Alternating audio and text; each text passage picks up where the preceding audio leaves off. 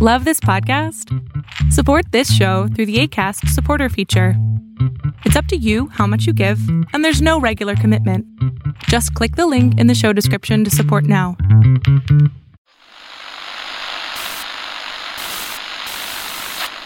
Nine, 12, 10, 28, 2, 23.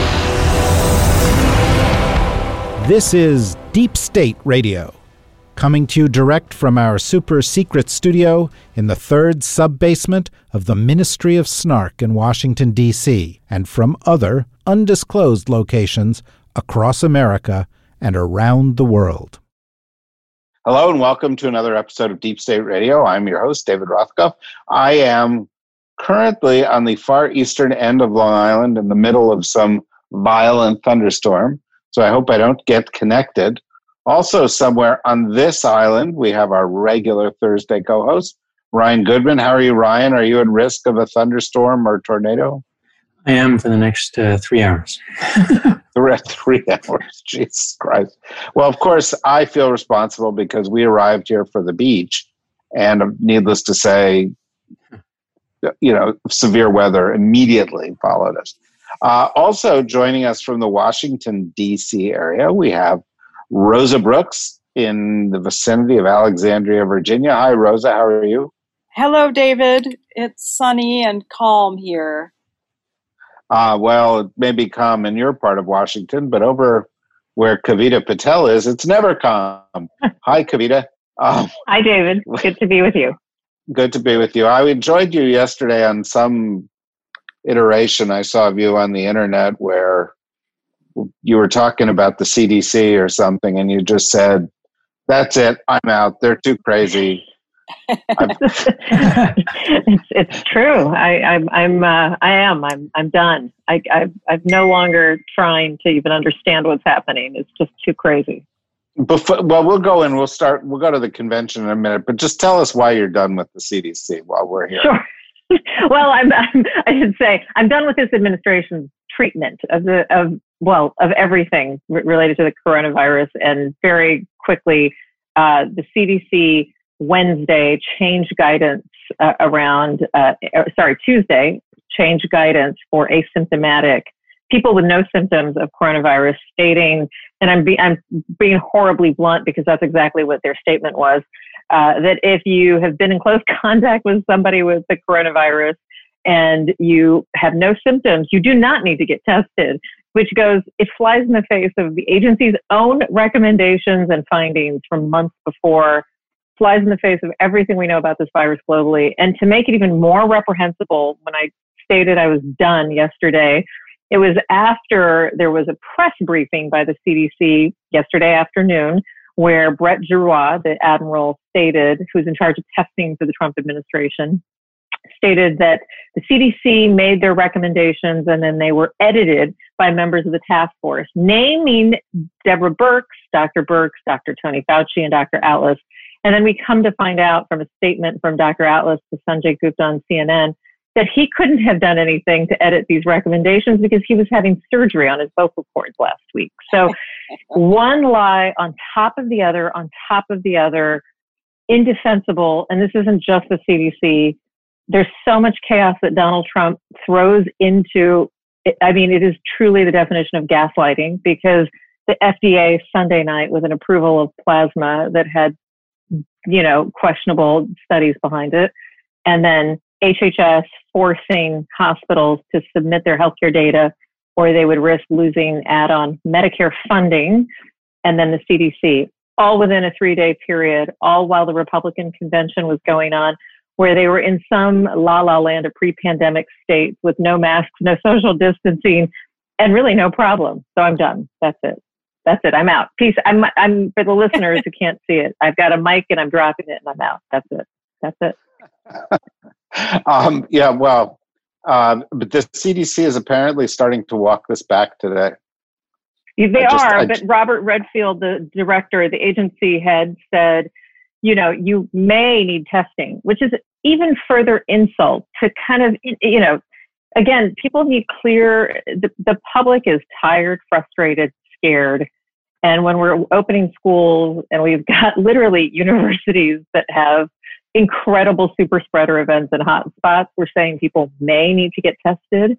And all the while, by the way, while cutting a multi-$100 million deal with Abbott, which had an 8% rise in stocks today for one of their 15-minute rapid tests. The government has bought out essentially a number of these rapid tests. My question is, to whom? For what? And that's, anyway, for later discussions on the deep state. Can you imagine how disappointed people have been speaking to Robert Redfield his whole life? And they go, Robert Redford, and everybody's like, Robert Redford? I'm going to talk to Robert, and it's Robert Redfield. And it's like a huge... That's the least of the reasons that I'm always disappointed when I see Robert Redfield. Every time I hear his name, it's like, what? Oh, no, it's that guy. Okay. Well, I'm glad we got that out of the way. I was going to go and do this in one order. I'm going to do it in the reverse order because we started with that. But let me turn to Rosa and then Ryan for another of the week's events, and then we'll go to the convention after that. But Rosa, we have now had yet again an instance of a police department shooting a black man, in this case, 7 times, paralyzing him, shooting him in the back, shooting him in front of his children without any apparent provocation. 48 hours later, they came up with the story that he had a knife, but noted that the knife was between the carpet and the floorboard of the car he was not in. And this has led to some remarkable stuff, including a strike on the part of many professional athletes last night, and some more violence. This seems to be the big recurring story of the summer, and the Republicans are now trying to spin it into Democrat cities are out of control, even though the violence in this case and the victims in this case were the result first of this heinous act by this police officer, and subsequently 2 other people were killed when a 17-year-old with an AR-15 rifle opened fire on the protesters, killing them. And then we have video of the police kind of embracing this demented right-wing terrorist 17-year-old. Anyway, that's just sums up the story. Rosa, what's your reaction to that? And I'll go to Ryan. Oh, boy. Well, to quote Kellyanne Conway, the more chaos and anarchy and vandalism and violence reigns, the better it is. She was on Fox, of course, and she will not be missed, Kellyanne Conway. She will not be missed. But she is not gone. In fact, obviously, she may have stepped down from her official White House position, but she's pretty darn ubiquitous for someone who has stepped down to spend more time with her family. I think obviously the problems with policing are deep, very, very deep. I think I've often said this before. I think the big city police departments are sort of the least of it, because big city police departments do tend to be under a media spotlight 365 days a year, whereas in small towns and in rural areas where there is much less media attention, I think the problems in police departments and sheriff's departments sometimes run much, much deeper because there's less scrutiny and there's less public pressure for transparency and for change. And I think in Wisconsin, we're seeing that. As you know, I mean, there are lots of things that we could talk about here. As you know, policing in the U.S. is extremely decentralized. There are roughly 18,000 separate law enforcement agencies. There is no nationwide standards for training. There are no nationwide standards for sort of ongoing sort of professional development or continuing education. There are no nationwide standards other than the very, very low baseline threshold set by the U.S. Supreme Court, which is very, very low and very permissive and very much sort of favors, not second guessing the police, which not to mention the qualified immunity doctrine, which has made it very hard to use the courts to drive change in policing practices. So yeah, we're continuing to see what certainly appear to be entirely unjustifiable police uses of force around the country, and we're going to continue to see that until we get much more thoroughgoing changes. Meanwhile, and I started off by quoting Kellyanne, I think that sort of depressingly, the GOP does see this as playing right into their hands, that they regard chaos, violence, anarchy, confusion, division as playing in their favor for electoral purposes, as Trump tries to hold himself out as the one thing standing between white suburban women and all hell breaking loose, et cetera, et cetera. Kellyanne put it into words. The more chaos and vandalism and violence, the better it is for the Republicans. I hope they're wrong. I hope that they're wrong about that. I hope that the majority of Americans sort of see this for what it is, which is a truly unconscionable strategy of encouraging violence and division in order to justify all kinds of crackdowns and in order to make the claim, the Democrats can't keep you safe. I like to think that it is now hard to shock me, at least with Donald Trump statements, but I don't know. The media barely even seemed to notice that last week when Trump was speaking to the right-wing so-called National Policy Center, he was using language like if Biden wins, people will be terminated, life will end. And I really was shocked, because that's the language of genocide and war, and it's so stunningly beyond irresponsible. It's incitement. But that's where we are. That's where this country is right now. We have a president and people, his minions like Kellyanne, who are, who they're not sad about this. They're not saying, "My God, our fellow Americans, we must put an end to this violence. We must put an end to police violence. We must put an end to vigilante violence." They're saying, "Hey, bring it on. We love this stuff." I hope that deep state listeners out there appreciate the fact that not only do we get together our friends for these conversations, but when we want to talk about, a pandemic, we have Kavita, who's a doctor, to talk about the pandemic, a healthcare professional. And Rosa is not only a cop in her spare time, but is also a white suburban woman. And so she's good point, David. Very good point. Here I am in my suburb. And there you are in a suburb. And if only Ryan were an NBA basketball player, things would really, really be, sort of sorted out here. Ryan, tell us about your basketball career. So You're just going to skip right over that and just go into the substantive commentary. You didn't say that, Ryan. Yeah, I also don't follow professional sports. But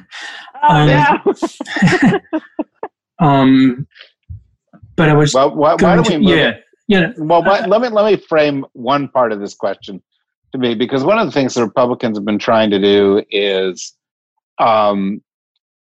say that the violence is the result of the left. And it turns out the violence is the result of the right. It turns out not only is it the result of the right, but that, these people are actually right-wing extremists. There is, a real threat. And now, as some of the folks who are coming out from the Department of Homeland Security under Trump are starting to talk about problems they've had there, one of the things they've talked about is downplaying that real threat of right-wing extremism in the U.S. So maybe you want to talk about that as a place to start. Sure. It's actually one of the take-home points that I thought about as well. So I guess let me go right to it. So that the other event of the week, I guess, is the idea that there are now these former members of the Trump administration who have come out on record, not anonymously. In fact, they're cutting ads on videos and going on TV and speaking about it. And some of the most vocal ones in the past few days actually have been exactly as you said, David, from like the Department of Homeland Security and Miles Taylor, and then Elizabeth Newman, the former Assistant Secretary for Threat Prevention in the DHS, and have said these very things, that he had no interest in hearing about right-wing extremism. There's a really important video by Elizabeth Newman in which she spells out, so I say ads, but it's really public service announcements, is a better way of putting it. She spells out how she thinks that Trump has become a direct threat to the United States because of how he has fomented right-wing violence. And she says what many of us have been thinking and saying all along, which are the various statements on the part of the president giving permission to white supremacists. That's the message, the signal that they receive from his words, from good, fine people on both sides, to various other things over the months and years. And she saw it from the inside, so she actually knows, exactly what he should know he's doing and the rest of it. So it's, they're coming out not just saying this, but they're actually have signed a document that says that another term for Trump that he can't, that the country will not survive essentially intact because he's a direct threat to national security. And I think that's an important part of this. And I think the highest level of concern that we have for this is the next couple months, because they obviously seem to be profiting off of the level of disruption as part of a campaign. It's turned into their campaign strategy to foment it and to escalate it rather than de-escalate.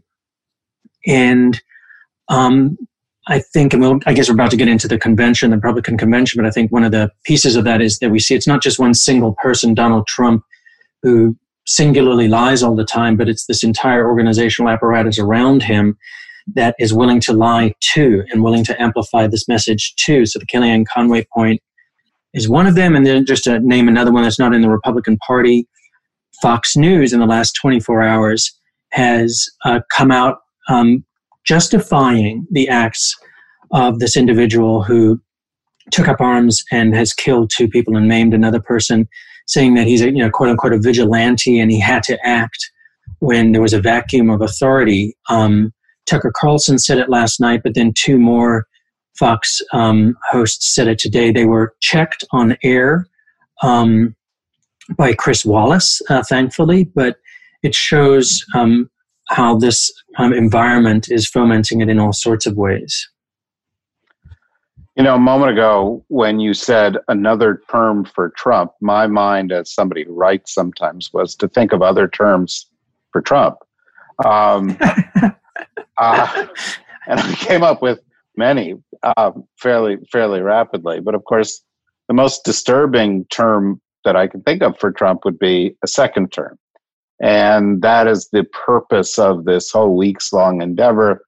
And so the next thing I'd like to do is to go to each of you and get your reactions to the RNC festivities, noting for listeners that we are recording this on a Thursday early evening, and so we have not seen the president, his big acceptance speech. He's been a constant presence throughout this. But I understand there's a lot of theatrics coming tonight with helicopters and invisible fighter jets or whatever. It's going to be a big Trumpian thing. Kavita, have you been able to watch some of it? I have taken my anti-nausea medication each night in advance of the RNC, and I know it's easy to just, so let me try for even a moment, because yes, I have watched about 70 to 80%, and I don't think I'm missing that much, and the remainder I haven't seen. And let me just take a step back. Like I alluded to, I'm stunned because, you see these montages and footage and even live footage of, people who seem to have completely ignored that we are in a pandemic, everything from, a lack of social distancing. And you could even say, by the way, I know that the White House press secretary Kayleigh McEnany would say, oh, Kavita, you idiot. It's because we're testing everyone that comes to see, is coming into the White House, et cetera. And that simply is not acceptable because we know that you can still be in that time period where you're not testing positive and you're transmitting the virus. That's the little byproduct. So in addition to that, so there's the kind of disdain around the pandemic. And then I'll say, as a former White House staffer, two things that I just want to highlight to listeners. Number one, you've never seen conventions kind of feature current staff in the White House. And I think Ryan kind of teed up former kind of political appointees. You saw current, not even political appointees, but advisors to the president. Everybody's political, but they don't have any jurisdiction. They're just, friend of the president who happens to be in the West Wing making statements. That's something that's highly unusual. And then the second, not being the attorney on the panel, the violations of the Hatch Act were so numerous and so egregious that if we weren't in an election year, that alone should be the basis for impeachment articles again. And so those are my thoughts. And I'll just put a little predictor. We're going to see fireworks, a lot of fanfare. I think building off of Rose's excellent point, there's more divisive language in this convention. And because I watched both the DNC and RNC, obviously the Democrats had to, put a stake in the sand about how much Trump has done. But it was troubling to me, David, that I found myself kind of feeling like Melania Trump was the first time I even heard any semblance of sympathy, empathy, or emotion. And then she kind of went off on this tangent, or not tangent, but a trail against the media. And then her bizarre Be Best campaign, which seems to be for everybody else except the president, of the country. But those are my impressions. And I will say, I don't know why, but I think that this message of hate and divisiveness, my fear is that by painting Joe Biden to be a socialist who wants to defund the police and terminate lives, I'm worried that this could actually work. But having said that, normally conventions are there to activate your base and to increase and enhance your base. And I don't know if this is increasing or enhancing, but certainly activating a disturbing part of the base. Yeah, no, there's no question about that. I thought Melania's choice of wearing a Cuban army uniform was also a little strange, but that's... Well, there's a whole side, as you can imagine, a Twitter frenzy over her fashion choices. For the viewers and listeners who don't think the deep state follows fashion trends, that was an Alexander McQueen, obviously thousands of dollars, army military style jacket, only to be outdone by her flouncy pink dress, which she wore to Pence's address yesterday in Fort McHenry, Baltimore, Maryland, which was designed by Jason Wu, who was famously put on the map for fashion by designing Michelle Obama's 2009 inaugural gown. So there it is, Deep State. Get your fashion commentary as well. See, there's Melania plagiarizing Michelle Obama yet again. There you go. Rosa, one of the things that strikes me is a point that Kavita just brought up about the serial violations of the Hatch Act. I wrote a piece on Pompeo's violations. There have been other violations. And Mark Meadows, the chief of staff of the White House, said, well, Americans don't really care about this stuff, which brings us to a new point, both you and Ryan as lawyers must appreciate, that we've apparently entered the period of optional laws in the U.S. and that there are these laws that we only sort of have to follow if people care about them. And if people don't care about them, then we can ignore them. And the Hatch Act, by the way, it sounds like a very wonky DC thing, but it's not. The idea is if you're an incumbent, you shouldn't have the ability to use the resources of the U.S. government to get reelected, because that's undemocratic, right? It's a big deal. And yet, person after person is violating it. Kellyanne Conway, Kayleigh McEnany, Mike Pompeo, et cetera, et cetera. So anyway, I'm sorry to insert my little rant there, but maybe you can pick up and add one of your own. Sure. Well, I'm going to quote my dad, who is a loyal Deep State Radio listener, and telling me when I was a child, and I said, well, why should you stop at stoplights or stop signs when you can look in all directions and clearly there are no other cars and there's no safety issue? And he said, when people don't stop at stop signs, civilization breaks down. And of course, his point was quite right. We typically, most of us, stop at stop signs even when there are no other cars around, and even when there are no police officers in sight, no police cameras in sight. We do it anyway because we think, hey, it's just the right thing to do, and there are big debates both in legal scholarship and in the world of anthropology and so on about what is law, what's the difference between law, norms, custom, tradition, etc. What makes law different and special, and without getting into all the academic discussion of that, I think it is fair to say that the law stops working when people stop believing that it is important to make it work. That the vast majority of laws, unless you are, unless you're a black motorist during a traffic stop in certain parts of the country, the vast majority of laws are not enforced because the cops are standing there with guns drawn, ready to shoot you if you violate them. The vast majority of laws function effectively because almost every, to paraphrase the late Lou Hankins' line about international law, almost all people, almost all the time, abide by almost all the laws, and they do it voluntarily because they agree that it is the right thing to do, and that's kind of what keeps civilization as we know it chugging along. When you get people with tremendous amounts of power and relative impunity who say, no, actually, I think it is optional for me, it does start breaking down. And I, one of the many things that I'm happy to rant about the media coverage of the RNC and the Hatch Act violations is you keep seeing headlines that say things like, Trump, a norm buster, or breaking norms. Well, they're not just breaking norms, they are breaking laws. They are doing things that are illegal. But when you're the president of the United States and you have essentially hijacked, suborned, and co-opted the rest of the executive branch, you get away with it, and you even manage to sort of trick mainstream media outlets into saying, ooh, it's a norms violation, as opposed to, wait a second, these guys broke the law, there should be some consequence. When there stops being a consequence, yeah, we're entering an era in which the following the law is clearly optional for the Trump administration, because, who's going to hold them accountable? I mean, this is the sort of how many divisions does the Pope have?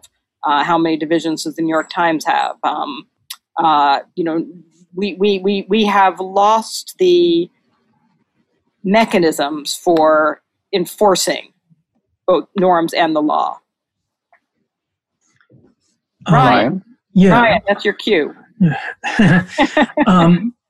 So first, just for listeners who might be surprised of David's description of what the White House Chief of Staff said, it's almost not, maybe it was an exact quote. I mean, he actually said in response to all these concerns raised about the multiple egregious violations of the Hatch Act through the use of the vehicle of the Republican National Convention, he said, quote, "Nobody outside of the Beltway really cares," end quote. And what I worry about a ton, and this dovetails right back in a certain sense to Rosa and other things that you've talked about before in the pod and are very focused on, are the very worrisome scenarios in which the president and those close to him in the government use the power of government to interfere with the election or to contest an election that he loses. And the guardrail for a lot of that is the Hatch Act, and especially when it comes to the Justice Department. And going back to George W. Bush's administration, Attorney General Mukasey in 2008 issues this memo to the Justice Department. It's called Election Sensitivities, and it's saying to all Justice Department employees, you should never take any actions like indictments and other public actions within an investigation to affect the outcome of an election. And what does he then turn to? The Hatch Act. The entire second section of this memo is the Hatch Act that was then reaffirmed by Attorney General Holder, reaffirmed by Attorney General Lynch. And if Mark Meadows and Donald Trump can get away with telling the public and Fox News rebroadcasting it that the Hatch Act is dead letter, that's a joke, it's laughable, what's that, nobody really cares. Well, then let's get ready for Bill Barr doing whatever he'd like to do in the run-up to the election and afterwards to issue indictments against people, knowing that they will fail if they ever really go to court or the like, many months from now, in order to deploy the Department of Homeland Security and their security forces or whatever the case might be to for purely political purposes, for purely trying to get Donald Trump reelected or to stay in office even though he's lost the election. What stands between us and that chaos, that world, is in part the Hatch Act and in larger part the rule of law. And so that's what Mark Meadows is scoffing at and trying to, in a certain sense, I think, normalize the destruction of these guardrails. And I think that's, for me, what I don't just worry about what happened at the RNC. I'm very worried about how it prepares the ground for the next few months. Cynical, just unbelievably cynical. And I was thinking, Ryan, I know you spent the first part of your life in South Africa, and I remember years and years ago, back when we were in law school, I spent a semester in South Africa while the contours of the first post-apartheid constitution were being debated. And I remember as a 25-year-old watching a television show in which a panel was debating potential provisions of the new constitution. And I can't remember what they were debating, but it was something fairly arcane. And they were passionately debating whether the Constitution should have it or not. And I remember thinking at the time, that's so silly. The U.S. Constitution has that. The Canadian Constitution doesn't have that. It really doesn't matter. It's really pretty trivial. And then I sort of realized that I was, on some level, sort of fundamentally missing the point, that the important part about this panel of people from all of South Africa's political parties debating whether or not this should be in the Constitution is the message that it sent was, it matters what's in the Constitution. It matters what's in the law because we're all going to abide by it, whatever it is. And so we have to come up with something that we like because law matters. That was the sort of overarching message of something like that. It was not so much the focus on the particular detail, but just having representatives of all the political parties sending a really clear message to the viewing public that law matters, and it matters because we believe in it. It matters because we're going to believe in it. We're going to give it our loyalty. And when you get someone like Meadows saying, oh, no one cares about the law, nobody cares if we break it, it's just so devastating to the rule of law. Well, David, can I ask Rosa and Ryan a question just to kind of follow that? Sure. Rosa, we've got about 8 minutes left. Oh, well, this is very, just to build on that, how then, just to not to sound too Pollyanna about it, Rosa, but then what are we left with? Like you said, there's just decency in stopping at stop signs. Short of we have to change the November outcome must be different. Is there any accountability? And if so, by whom? That's a great question. And we shall see, right? And I say that in all seriousness. There are a lot of different forms of accountability. I do know that when it comes to Trump, obviously lots of people are worried with I think some good reason that the knowledge that he will almost certainly face criminal charges, as will members of his immediate family, if he loses, may be part of what motivates Trump to do everything possible to cling to power, which I think has led to some to argue that the Democrat, that Biden ought to quietly signal to him, oh, don't worry, we won't pursue federal investigations and we'll try to persuade state prosecutors not to go after you. The counter argument to that, of course, is that I would argue, for instance, that the Obama administration's failure to pursue any accountability for Bush administration violations of torture, et cetera, is part of what paved the way for a Trump to come along by sending the message, all is forgiven in the name of stability, in the name of, all being friends again. And it didn't work anyway, right? Now here we are. But I also think that legal and criminal justice forms of accountability are not the only forms of accountability there are. That there are things like the South African model of truth and reconciliation commissions, where there's a possible potential prosecutorial bite if you don't come clean and so on. But I think it's really, really hard. I mean, I don't have a good answer, and I'd love to hear what Ryan thinks. I do think that depressingly, sort of the lessons from societies that have collapsed into authoritarianism or mass violence, it's a whole lot easier to destroy the rule of law than it is to build it. And, there was a World Bank report 3 or 4 or 5 years ago that attempted to study how long it took societies that started out in a pretty bad place on rule of law to get to what you'd call rule of law. And I don't remember precisely what it was, but it's something like on average about 45 years. You can destroy it in a short time, and rebuilding it takes a long time, precisely because it's these, subtle things about how do you build a sense of cultural loyalty to a set of laws and norms.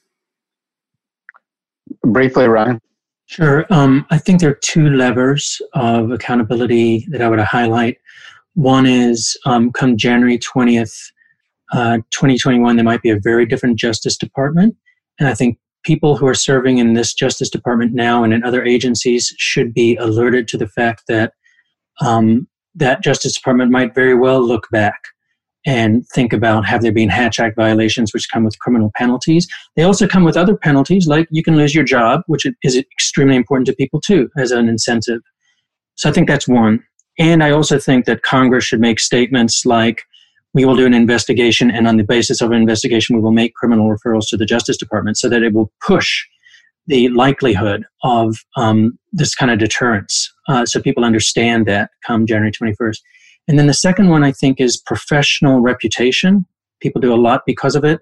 And I think the people who are working in John Durham's office in the District of Connecticut should think about their futures with their names signed onto the documents that he files, because that is an important, will have an important effect on them, not just in history, but by the legal professional community, which is watching very closely what they do.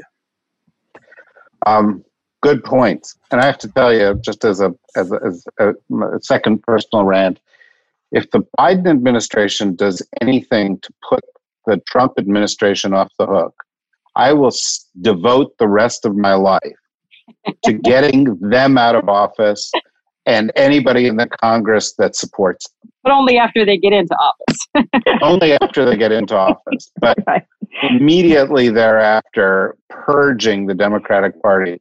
I'm not saying, by the way, I don't mean to suggest that I think that the Biden campaign specifically is saying that. That just that is a no. I understand. It's happened so often before that there's a natural fear of it. So we're down to that kind of 1 minute each, And what I was thinking was, I'd like to get everybody's gut reaction. We've had, for all intents and purposes, the Democratic convention, the Republican convention. We're almost at Labor Day, the beginning of the campaign. There's 68 days from today left in the campaign. And, we've all got kind of gut feelings. And I'm going to tell you my gut feeling first. And it's not really good. And I'll tell you why it's not really good. Joe Biden's average lead in the Real Clear Politics group of polls is 7%. In 1948, in 1968, in 1976, in 1988, and in 2016, much larger leads in the polls disappeared. And in fact, in most of those cases, there was a complete reversal. In the biggest of the cases, actually, in 1976, Gerald Ford was 33 points behind, and came to within 2 points of winning the election in 1976. So there was a 31-point swing in that period of time. So that happens a lot. I will add to it that Hillary Clinton's lead David, you stop now. Stop. No, I'm gonna finish. Hillary Clinton's lead in battleground states, Michigan, Pennsylvania, Wisconsin, Ohio, Florida, and North Carolina, was higher than Joe Biden's lead in all of those states except Florida, where his margin is 1%, 1.4% greater, which is within the margin of error. So I'm feeling a little nervous after all of this that second term for Trump is not just impossible, not just outlandish, but that if he is willing to throw over the rule of law and so forth, as he seems to be, his odds are greater than the odds of people who just let political fortunes take their course. So let me just go around 1 minute each. What's your gut telling you right now, Kavita? You said it best, David, but that's what is now literally keeping me up at night. I completely agree. And my concern is that just given how easy it is for this administration to not only lie, but also do anything possible to, for me, obfuscate science, I am incredibly worried that we are going to have a second term. Rosa? Oh, God. I just don't know. I think it is too soon. I think both that anyone who feels complacent about a likely Biden win needs to have their head examined. Frankly, even if there is a decisive Biden win, there's as we've discussed on other episodes, an exceptionally high likelihood that Trump will contest it and try to deny it by claiming that all mail-in ballots are fraudulent and so forth. And so, on the one hand, I think it would be stupid to be confident that Biden is going to prevail. On the other hand, I also think we have no idea. Lots can happen in the next 3 months. This is, in every possible way, a seriously weird election season. So anything could happen. Ryan, the people's outlook to their weekend is hanging entirely on your view. Oh, no. Because mine's just supporting this dismal outlook. So one, I think he's going to get a bounce out of the Republican National Convention because I think it's been effective propaganda. They've just been willing to brazenly lie about things. That he's, for the affordable, he's for protecting pre-existing conditions, and the German chancellor loves him. I mean, it's just like it's not a parallel universe. There's no parallel to it. It's just made up propaganda. And so I think he gets a bounce out of the convention. I think he can close the gap in other ways. And then what you said, David, as well, is like he can then start to interfere with people's ability to vote. So if they interfere with mail-in ballots and things like that, they cut another 2% out, and they only do it in states where it matters for them. And then I also think, like what Rose is saying, in terms of contesting the election as well as right before it, I don't know what stops him from 3 days before the election to say, I need to send out the marshals and Second Amendment people go to the polls. We got to make sure that non-citizens aren't voting. And that's what we have on election day. Or, Pence and he announced a cure to COVID and cancer on November 1st. That because they're just fully willing to lie and do whatever it takes. It's just about power. It's not about law. It's not about arguments. It's not about persuasion. It's about power. And I think I'm quite worried as well. Well, that's just not a very cheerful outlook. But I think it's realistic, and I would go back to Rose's point to wrap it up, and that is, if you are overconfident, you are inviting defeat. If you are complacent, you are inviting defeat. If you do not think you have to work harder than you have ever worked, you are inviting defeat. And there are plenty of reasons to think why Donald Trump could have another term. It it may even be likely by some calculus. And so if you think that's dangerous, and we all obviously think that's dangerous, then you've got to do something about it. We don't have a show coming on Monday, and this Monday and the following Monday, we are taking off for the end of the summer and Labor Day. We will have a show next Thursday and the following Thursday, and if something happens big, we will do a special, of course. But we encourage everybody to tune in next Thursday and the following Thursday, and to look for these kind of special events. Go to the dsrnetwork.com, and that information will be up there. We'll promote it via social media also. You can also go to the dsrnetwork.com and become a member, help support what we're doing. And we think that would be great of you. And if you've listened to this show, more than a couple of times, go do it. Go help us. In the interim, enjoy the ends of your summer, and work on things that you think are important to work on, and stay healthy. And thank you very much to Dr. Kavita Patel, to Rosa Brooks, and to Ryan Goodman. And we will see all of you guys again very, very soon. Bye-bye.